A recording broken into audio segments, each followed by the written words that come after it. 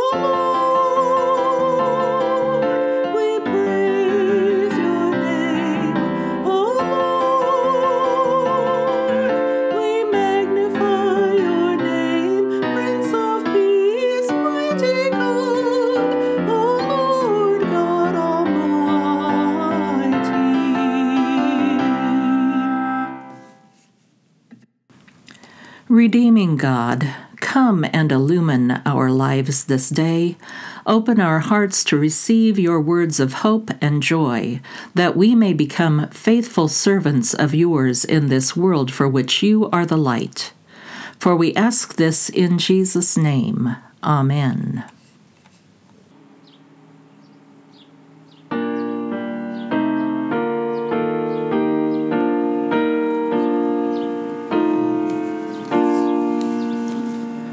Spirit of God, descend upon my heart.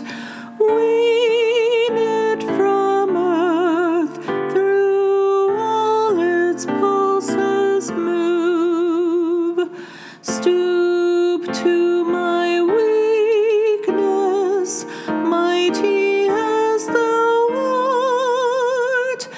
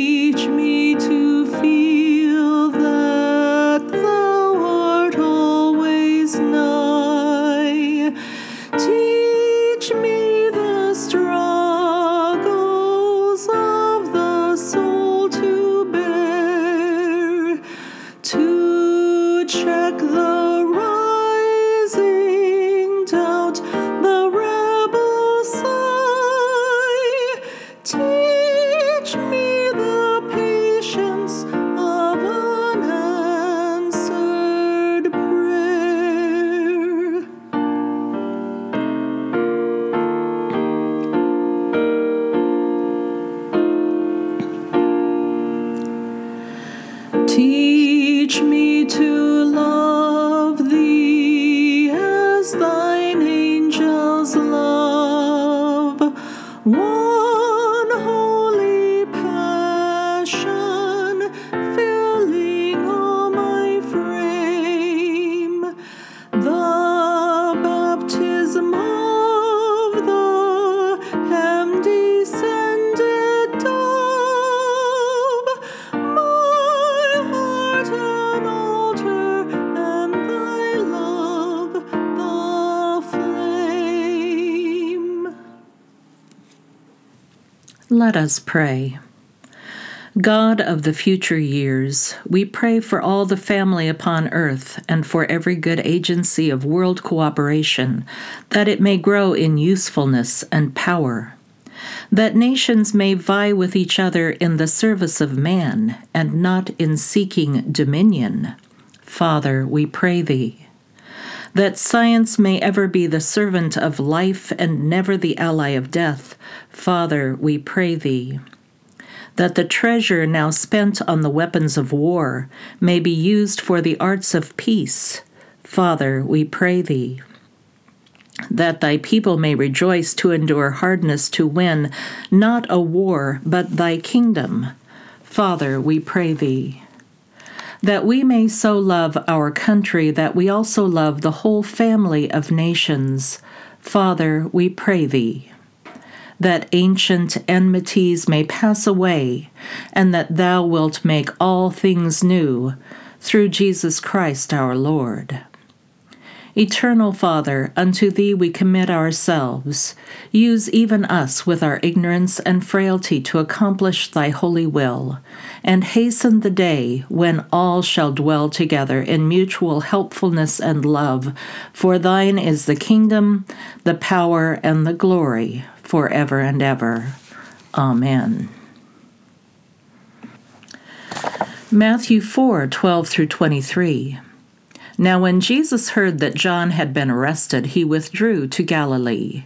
He left Nazareth and made his home in Capernaum by the sea, in the territory of Zebulun and Naphtali, so that what had been spoken through the prophet Isaiah might be fulfilled, land of Zebulun, land of Naphtali, on the road by the sea, across the Jordan, Galilee of the Gentiles.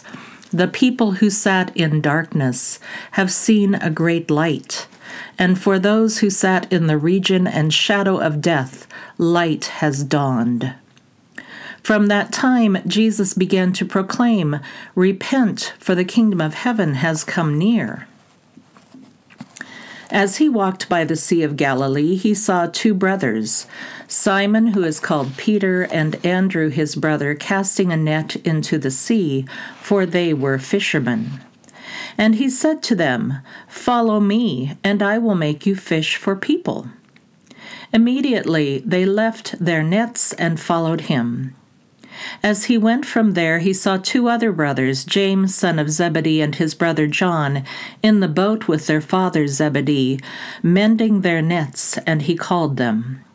Immediately they left the boat and their father, and followed him.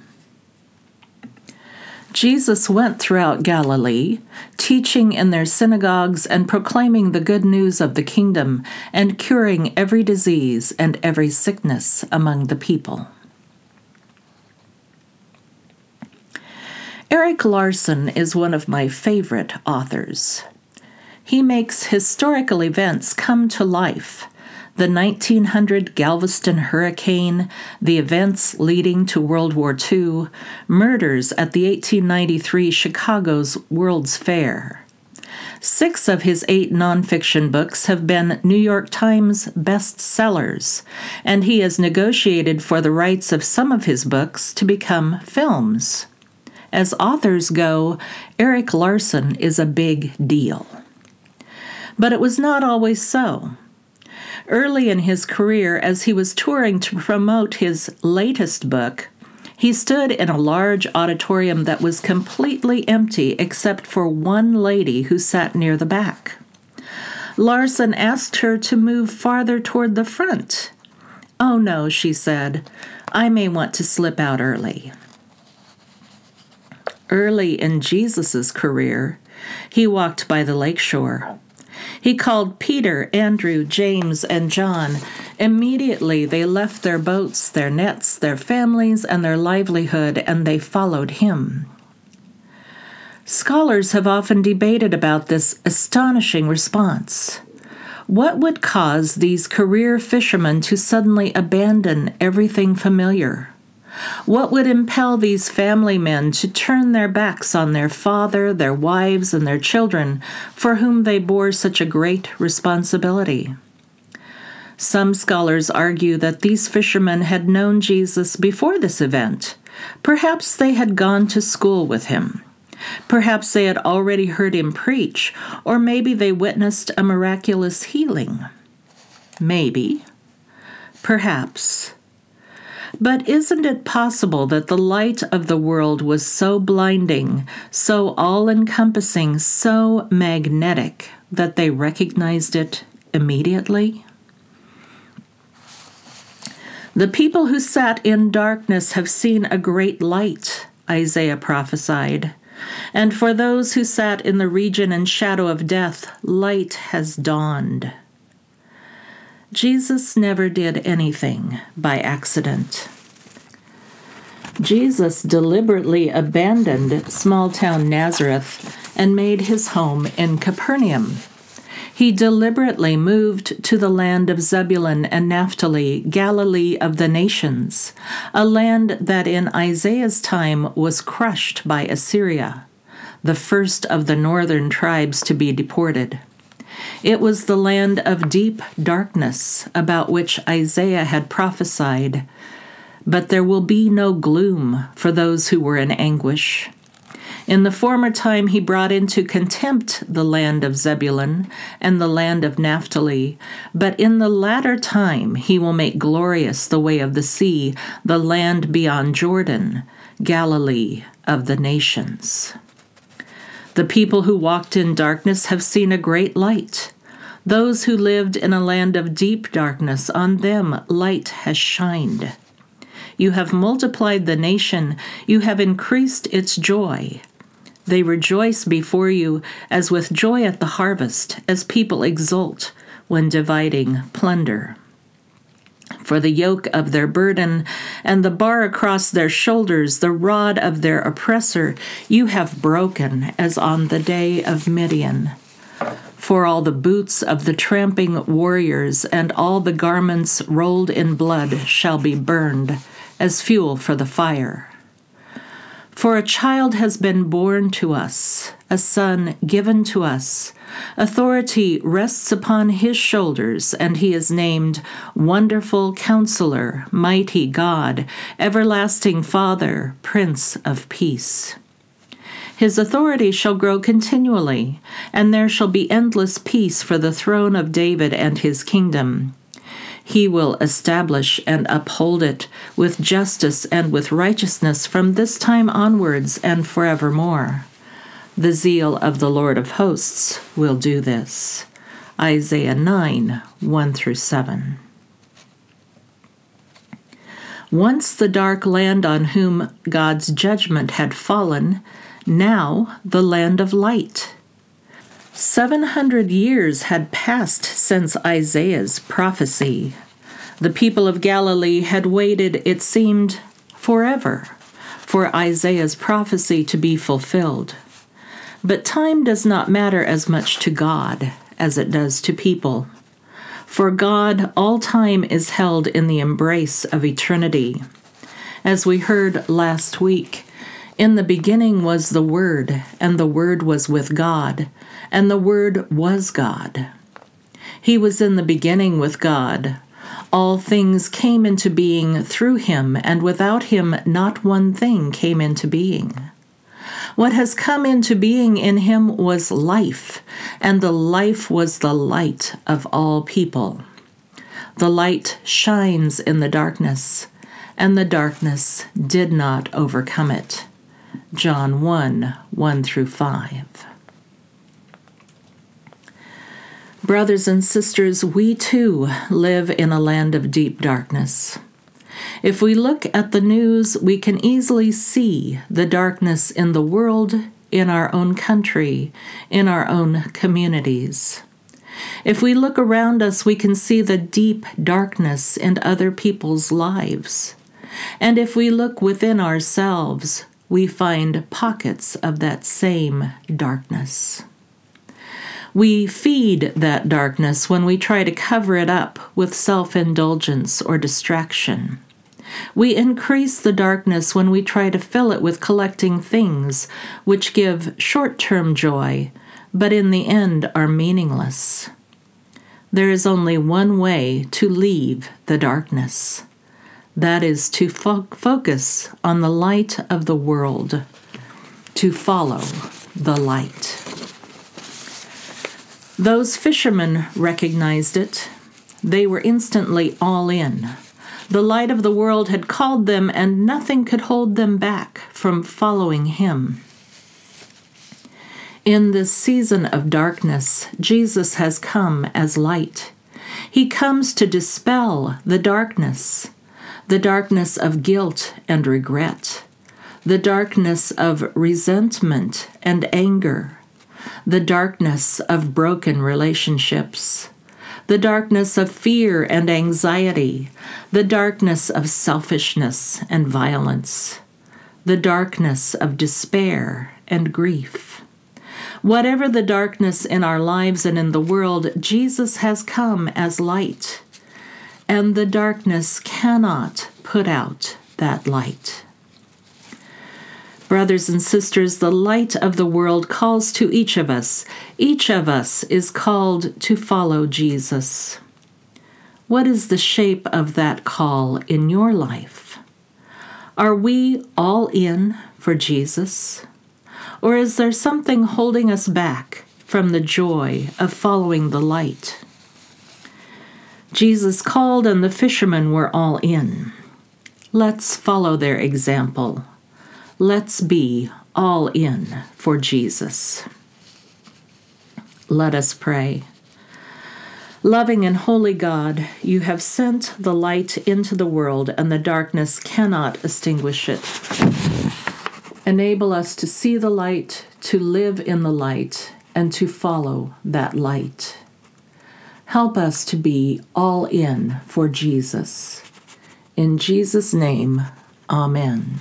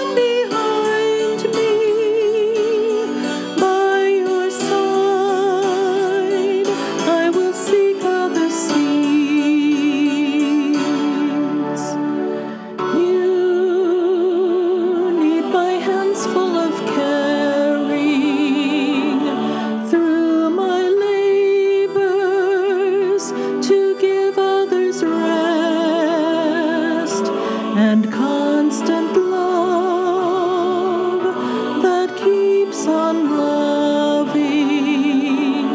Oh Lord, with your eyes you have searched me, kindly smiling, have spoken my name. Now my boat's left on the shoreline behind me. By your side I will seek other seas. You who have fished other oceans, ever longed for by souls who are waiting, my loving friend, as thus you call me. Oh Lord, with your eyes you have searched me, kindly smiling, have spoken my name. Now my boat's left on the shoreline behind me. By your side I will seek other seas.